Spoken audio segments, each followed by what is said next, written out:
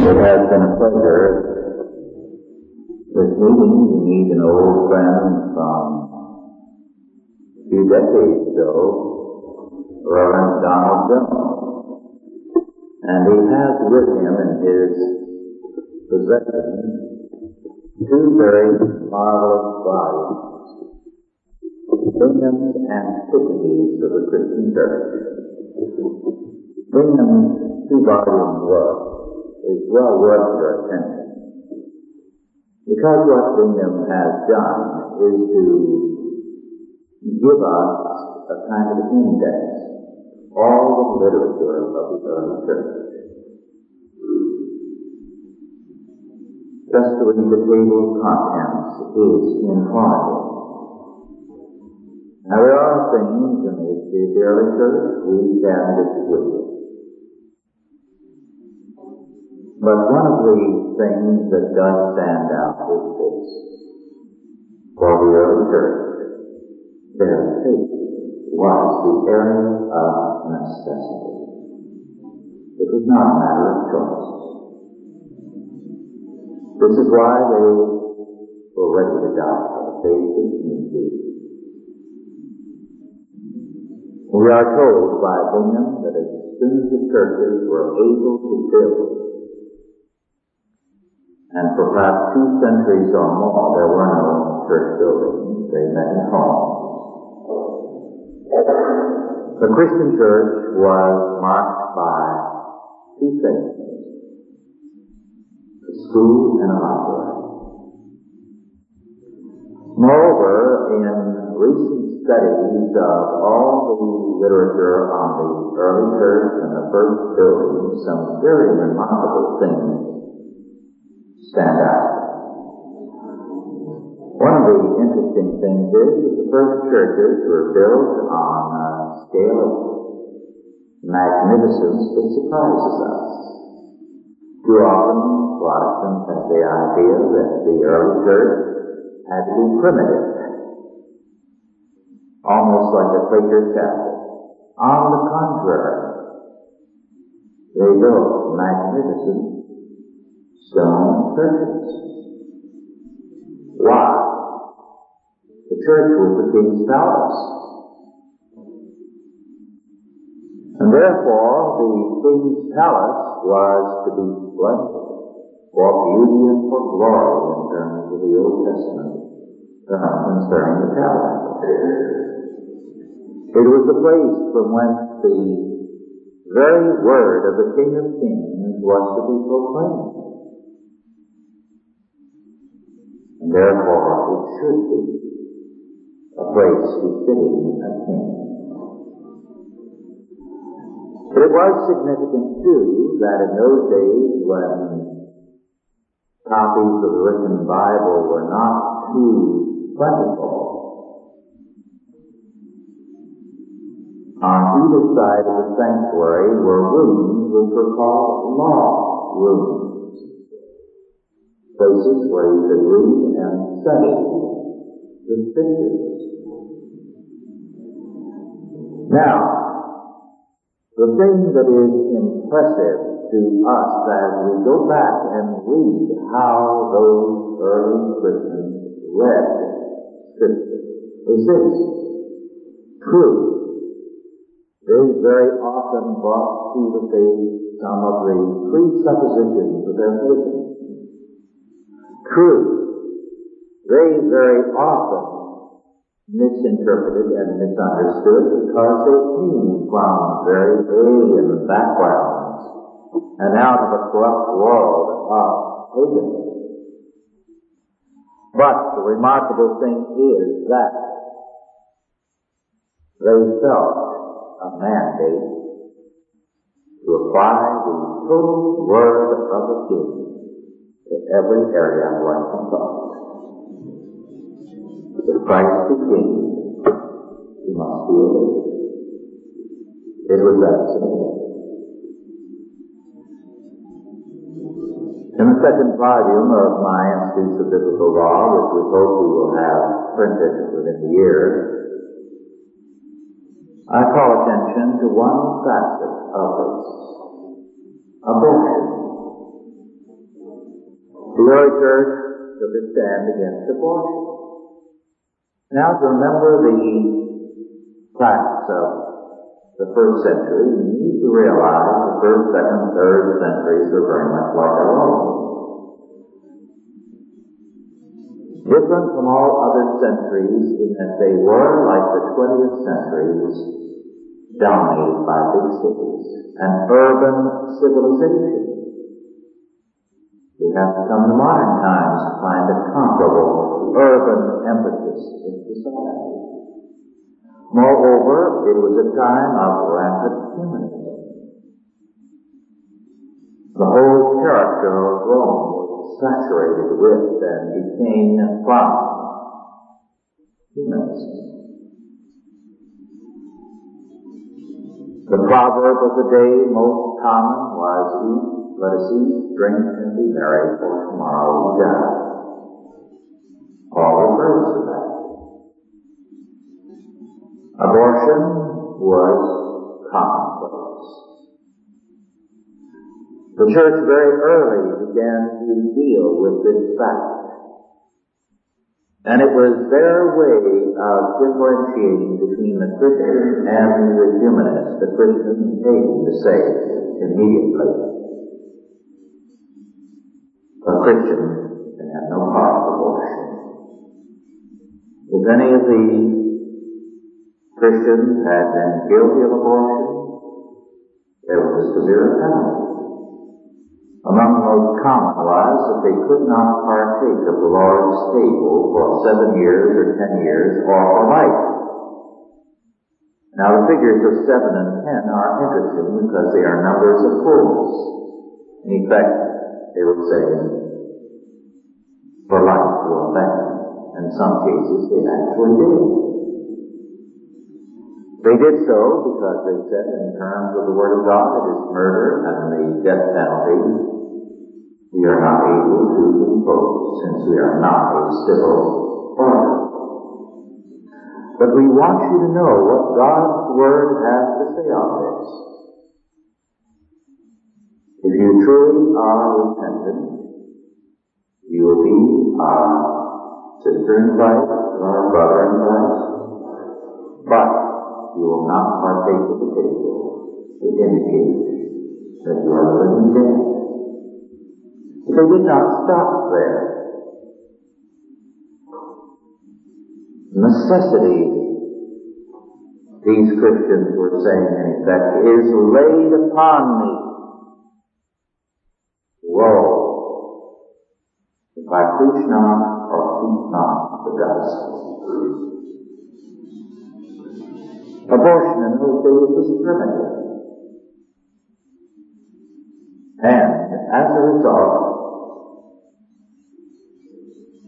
many children were not aborted. They came to full term. And at that time in Rome, they were taken and abandoned under the bridges for wild dogs to kill them. And at different places in each of the cities, the babies were abandoned. The early church made a practice of going around nightly and collecting those babies, passing them around to members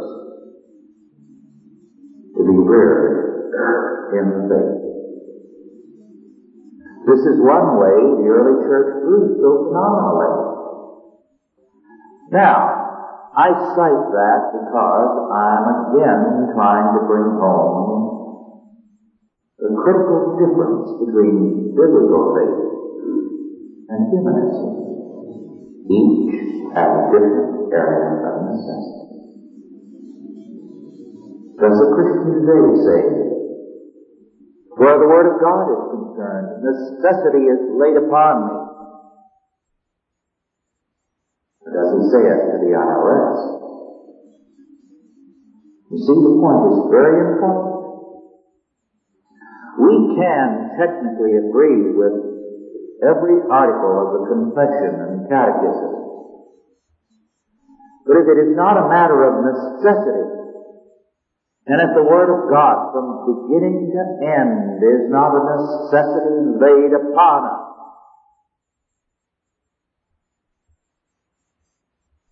then we are humanists.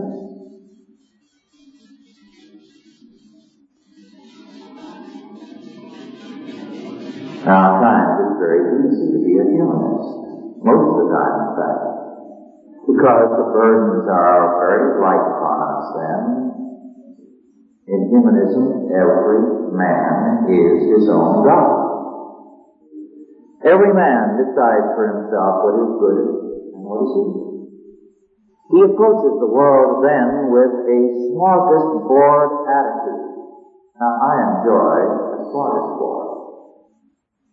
And my wife and I, we find a good, sweet smorgasbord somewhere, delight in going, because to have every kind of food spread out before us and to be able to go up and down the table and choose, it's a real delight. But we cannot approach the Word of God in the smorgasbord fashion. We cannot say, here I choose and here I do not.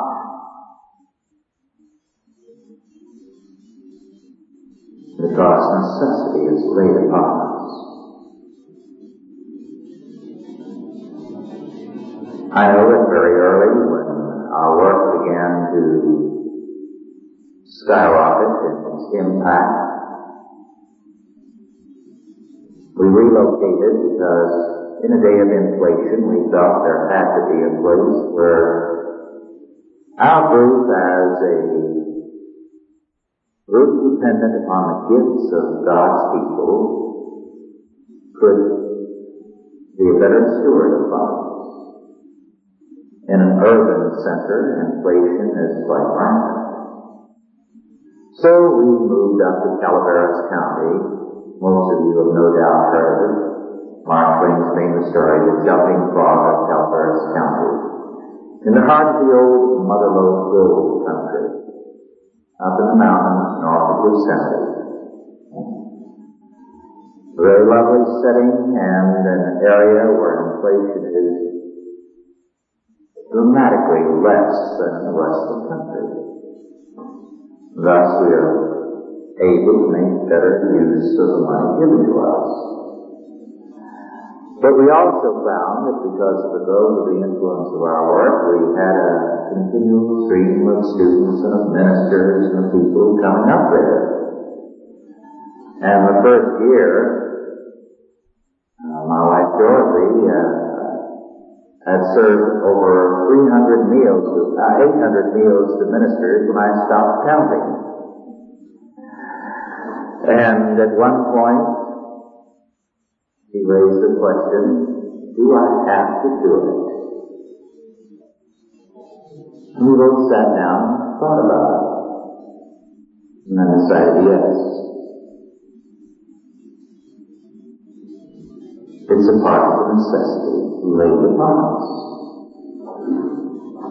Now that's a very mild and simple thing. But today, men who feel necessity laid upon them, as Levi Wisner in Ohio went to jail for his faith, because he had a Christian school on the state said that he, the pastor of a small congregation, could not do so. Unless for Olaf, who's been to jail twice, and countless others who've been to jail, they feel necessity laid upon them. And they do not do so as they make their resistance in a spirit of disobedience, but a spirit of obedience. Of obedience to Christ's law. Now, one of the characteristic marks of lordship or sovereignty is the law-making power. He who makes the law is the sovereign or the Lord. And who makes our laws? Whom do we obey? Who lays necessity upon us? God in His Word or Caesar? All law is is simply enacted morality or procedures towards the enactment or enforcement of morality. Every law says, thou shalt not. Every law is a moral matter. And all morality is an aspect of theology. This is why every modern state seizes this area above all else. You know that when the Puritans came here in all colonies, they had a problem. They all wanted the Word of God as law. And the king said, oh no, I am your Lord. You will have my law and none other. And so they had to use God's law in the jury room while honoring the king's law outside, outwardly. When John Eliot, the great missionary to the Indians in New England, began his work, Cromwell soon came to power. And John Eliot said, I will do now that which God requires of me. And he organized the Indian villages, the praying Indians as they were called, in terms of Scripture. He taught every Indian to be an elder in his home. For every 10 elders, in terms of Deuteronomy 1, there was to be an elder or captain or presbyter or bishop over 10 elders, both in civil government among the Indians and the faith. And over every 10, an elder over 50, an elder over 100, or elder over 1,000, an elder over 10,000. And they were governed by the Word of God. He wrote a book on that, The Christian Commonwealth. And when Charles II returned to the throne, one of his first acts was to order that all copies of that book be burned by the public hangman. It is a rare book now. We plan in about a year to reprint it. It's one of the great evidences of what the faith of our forefathers in this country was. But they saw all of life under the necessity of the gospel. But today we have a different concept of necessity. A state-imposed necessity. And Caesar as Lord. But a significant development has taken place in this country since 1950. According to John Whitehead in his book, The Separation Illusion on the First Amendment, about 1952, the U.S. Supreme Court decided that Christianity and the churches were dead. It has since then proceeded very rapidly to eliminate every trace of Christianity from the United States, as after several states. But in the past few years, something that began about the same time has been shaking them up. It has been the rise of the Christian school movement.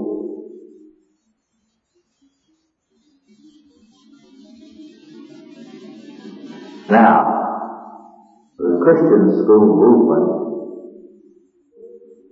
has grown to a degree that very few appreciate. No one knows how many pupils there are in the Christian school movement. No statistics are attainable. In many states, when there is a state convention of Christian schools, they have to allow people only to pass in terms of a a registration card, because state officials try to get in to find out how many schools there are and how many children they have. State statistics about the number of children at state schools, again, are dishonest. We found that out dramatically in Southern California after Proposition 13 passed. 2 school teachers in a couple of the better schools in Los Angeles went to the Herald-Examiner and told reporters, "We are tired of marking as present non-existent pupils whose names have been added to the school roll for one purpose, to collect state funds."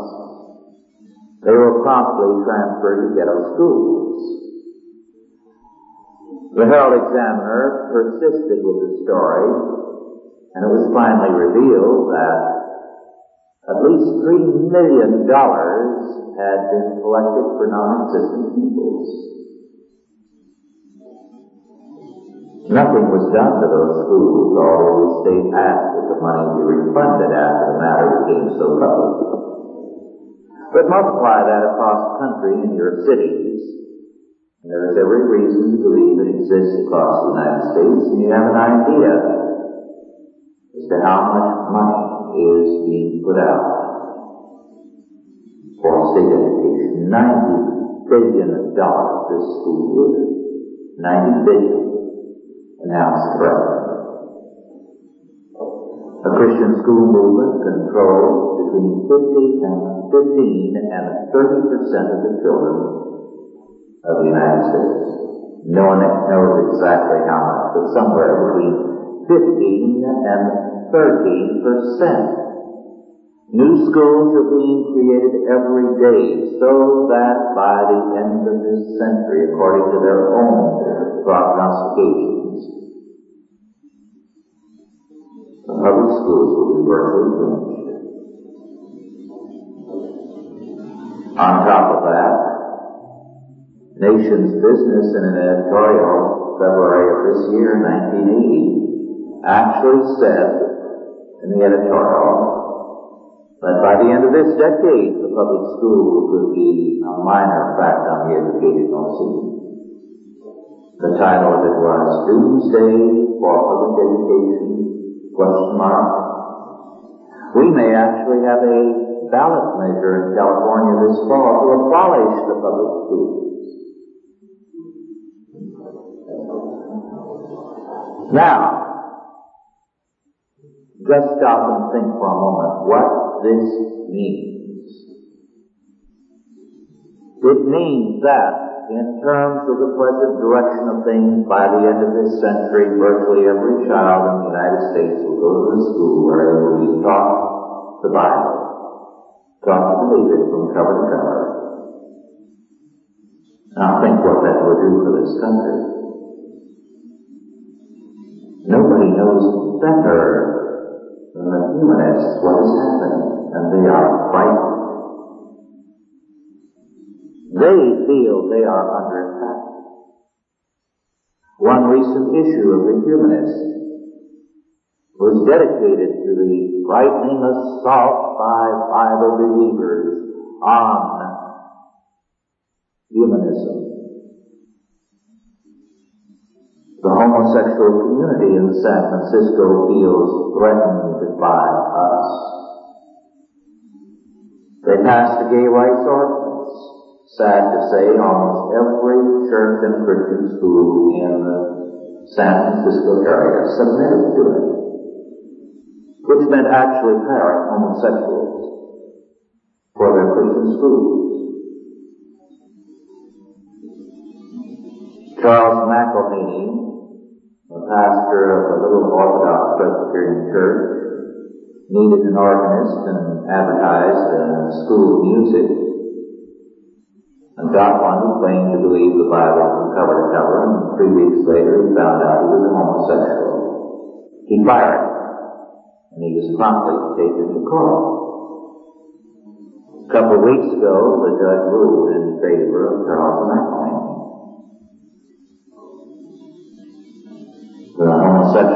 community is going to appeal, according to the latest work of the attorney was John Whitehead. Now, there is an extensive homosexual press in San Francisco, very brazen. The in thing, by the way, with the homosexual community today is bestiality.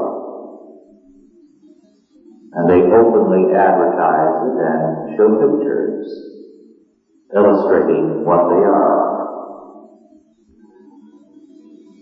Charles McElhaney brought me a sheaf of these publications. And the interesting thing to which he called my attention was that these people feel threatened. Threatened by what? The Bible believers. The Bible believers. Because the people who take the Word of God seriously are on the march. They feel that unless they destroy the Bible-believing community, they will be wiped out. And they're right.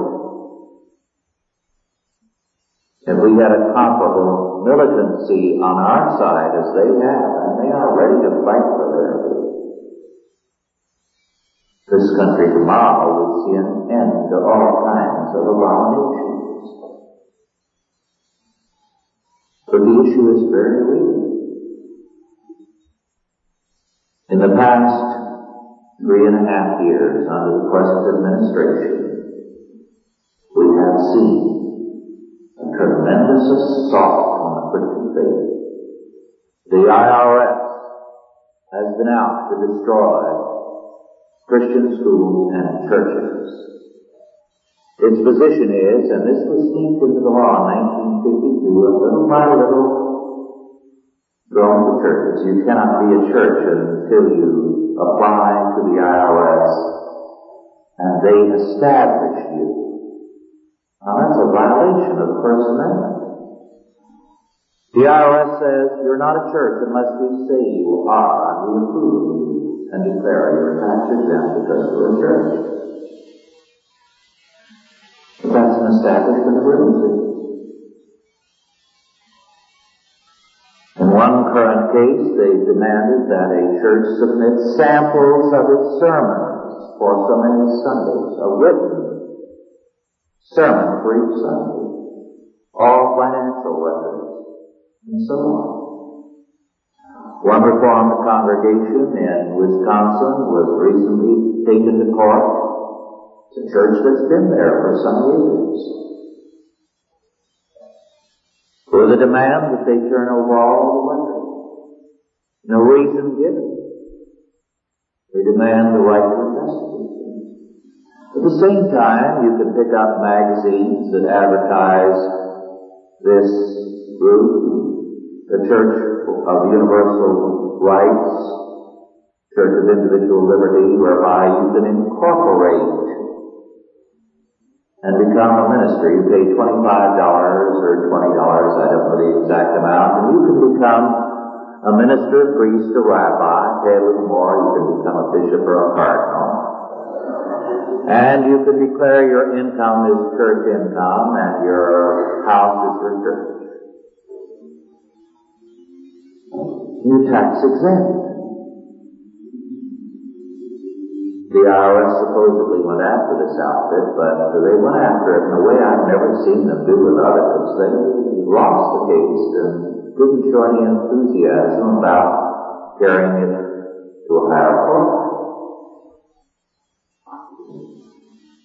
One broker friend told me that he knew of 5,000 such churches in the San Diego area.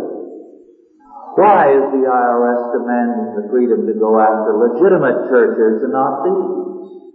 We are given the example of Jim Jones and the People's Church.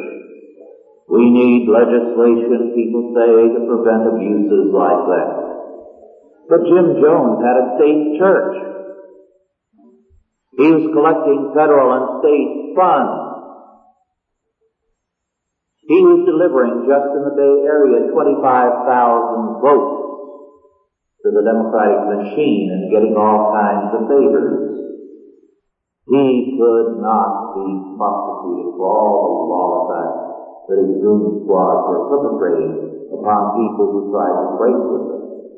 He was drawing aid to dependent children by breaking up families in his group and putting the children with one or two people in large dormitory cell facilities.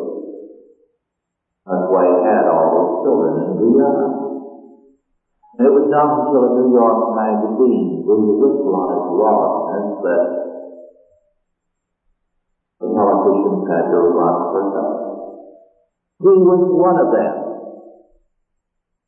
He was working, incidentally, just beforehand with Rosalind Carter and Helen Castro, the two lawyers in Montana. Why no prosecution of against them? Members who are savagely beaten if they try to rebel or break away would go to law enforcement people and only have their visit reported to Jones and his needs well. Obviously, the civil authorities today are not friendly to Jesus Christ and His church. On all sides we see a growing warfare against us.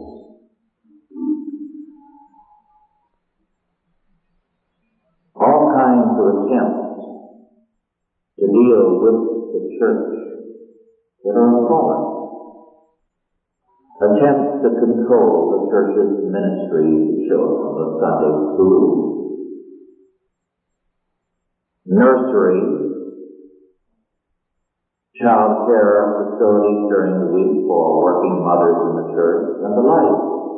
Do you know that in a couple of states there have been prosecution of churches because of their nurseries? Women's meetings during the midweek, mothers taking their turn caring for the children in the church nursery. That was against the child care law. They had to have a license for that. They were told. We were trying to get a law prohibiting such interference with the church's ministry to children in California. It failed by one to come out of committee. It has been sneaked into the law books in many states to be applied when they feel the time is right. I could go down the line to cite the types of control that are envisioned for churches. I mentioned in the previous hour that of pastoral counseling. The roots of this go back to Sigmund Freud. Sigmund Freud said that it would be useless for scientists to try to disprove religion. As long as men feel guilt, he said, they will feel the need for a Savior. Very sweet on Freud's part. Freud recognizes that at the heart of biblical faith is the doctrine of the atonement. And he said what we must do in order to destroy the power of religion over mankind is to convert the problem of guilt from a religious problem to a medical problem. This is the meaning of the mental health movement. This is why there is an attempt today to turn the ministry into a branch of psychiatry and to compel psychiatric and psychological training and licensing. But what we have to say is that ours is the truly Catholic faith. Not only matters of guilt, but matters of education of politics, of economics, of all things under God's Word and under the authority of Christ as King. The first and basic commandment of economics is, thou shalt not steal. Now we have a system of economics that is based on theft, because we have fiat money. Let's consider the meaning of that.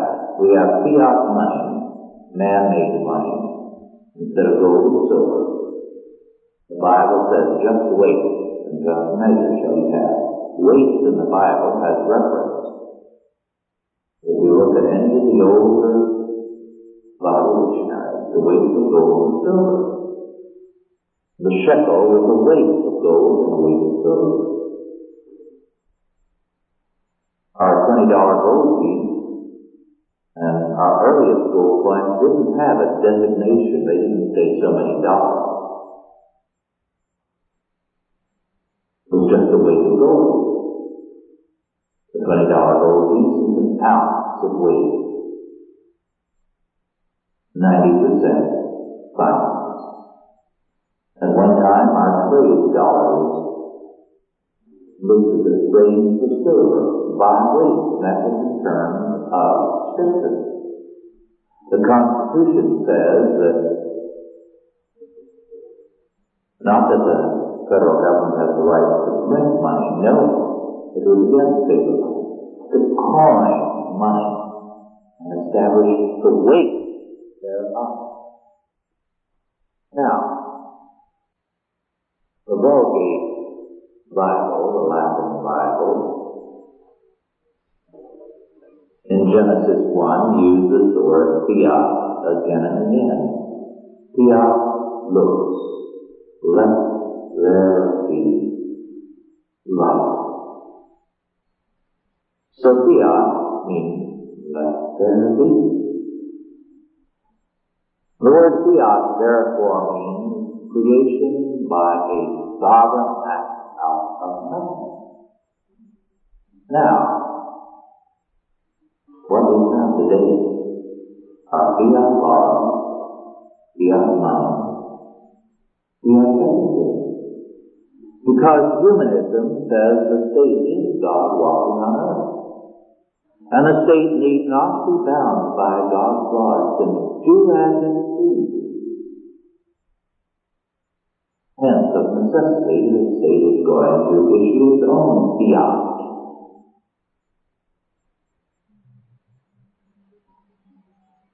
And as a result, we have inflation.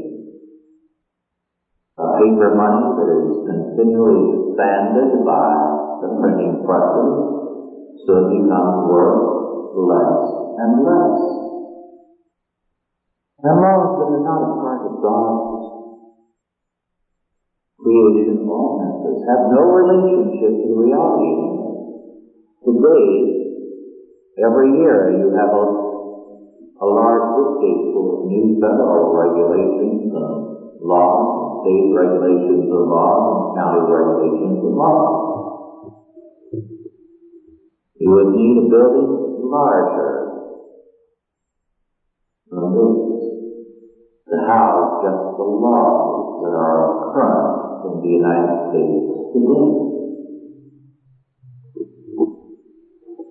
Ignorance of the law is inescapable today.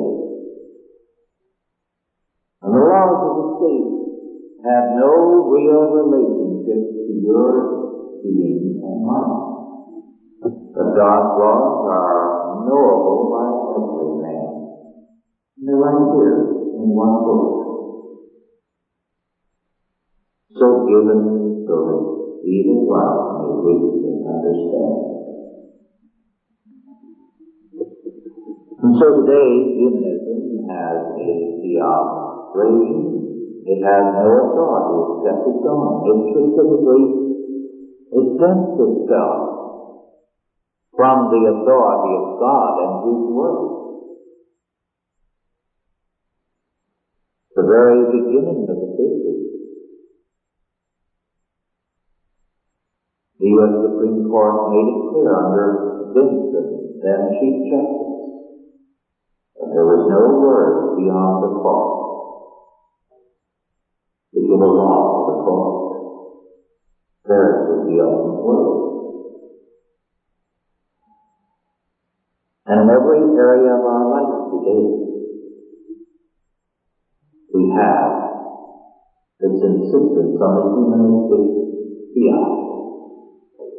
And of course, the essence of modernism is to submit to this humanistic theology. To say it is the word of man and the needs of man that must lay necessity upon us. What governs the legislation today and human action generally? Human need. So that Congress says, as it looks at the human situation, necessity is laid upon us to do so and so. The necessity is man-made and man-ordained. Not until we return to the divine theology and can say necessity is laid upon me by the Lord, have we returned to the faith of our fathers. Remember this, we can, and I believe must have, separation of church and state, but we can never have separation of religion and the state. The state and the school, the family, the vocation, the arts and the sciences, all have an obligation to be under the Lord, just as much as the church. Now that's what Humanism is about. And that's what the Bible is about. It says there is a necessity laid upon us not only in the church, but in every area of life, by God and His Word. But we must give heed to that necessity, so that we might be indeed faithful disciples of Jesus Christ.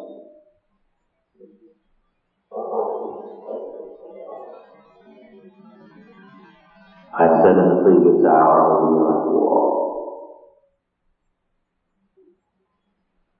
But when we go to war with Christ our King, we cannot lose.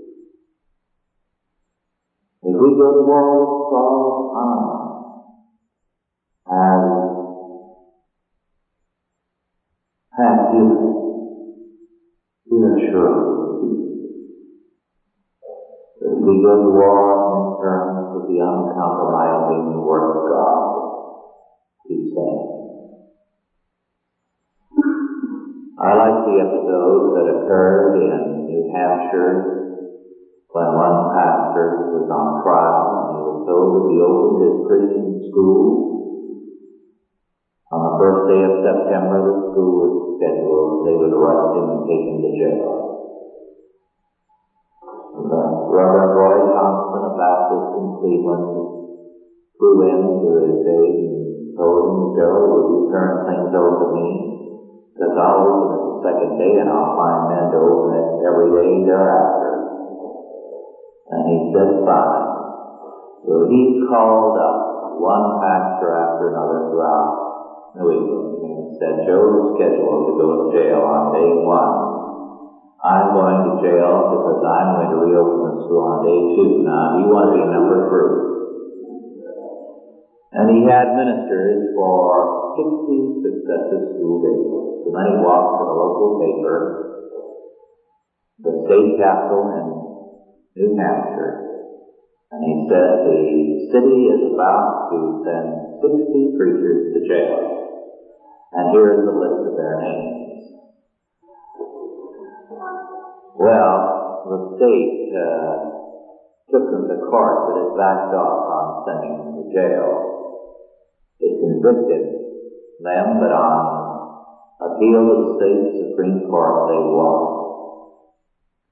In the process, Governor Melvin Thompson called in Roy Johnson and Attorney Gibbs and said, "This is a city matter and I have no say-so here." He said, "I've certainly been getting a lot of phone calls, including one from the governor of Maine who wants to know why I'm going to send his minister to jail." And he said, "I want to tell you something. We've had no problems with the nuclear protesters here because we knew one thing, that they were ready to make a big show, a tremendous demonstration by the thousands, as long as they were on the television cameras. But the minute they went to jail and the matter was no longer a front page story and not on the television news, they were ready to sign anything and go home. We knew that, and so we passed that. It's just a question of waiting them out. But he said that humanists today cannot cope with real faith. They will crumble. And if you men are ready to stand your grounds and go to jail and stay there because it is your belief, here I stand and I can do no other, you're going to win. But it's not going to be easy. I believe he was right. And I know, because I've been in and out of these courtrooms across the country as a witness, that there's nothing that frightens these humanists more than these Christians. These judges have been a law themselves. Humanists to the core. They have given one godless decision after another before empty court, except on rare occasions when it's a sensational murder trial. And suddenly something different is happening.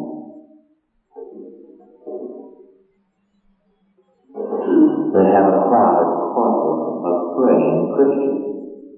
The hallways are full of praying people. The steps of the courthouse are covered with Christians who are singing hymns, and their buses parked up and down the street. Church buses and Christian school buses with banners on the side saying, "Jesus is Lord." And the judges are very nervous and jittery. They don't want to be in the public eye that way. They're not used to being faced with such conviction, and find it most distressing.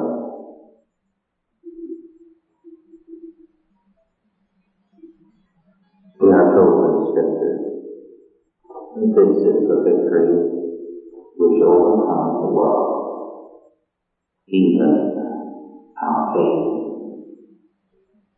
and overcome it shall. If we can say with the saints of old, necessity is laid on. Woe be it unto me if I preach not the gospel and stand in terms of the gospel. If we see at all times our judge, not as the local court, nor the IRS, nor Jimmy Carter, but one who is Lord over them as well as us, even Jesus Christ. Let us pray. Almighty God, our Heavenly Father, who of thy grace and mercy has called us to be thy people, and has given us such great and glorious promises in thy word. Give us faith to stand and to give a good witness.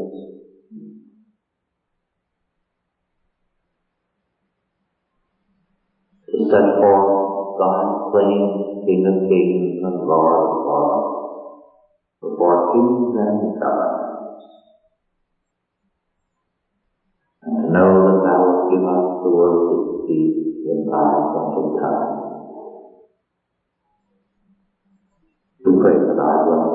these thy saints. We thank thee that they have made a goodly profession, have separated themselves from unbelief, have committed themselves unto thy word and thy sovereign rule. Bless and prosper them, we beseech thee. Protect them by thy grace and cause thy face to shine on them.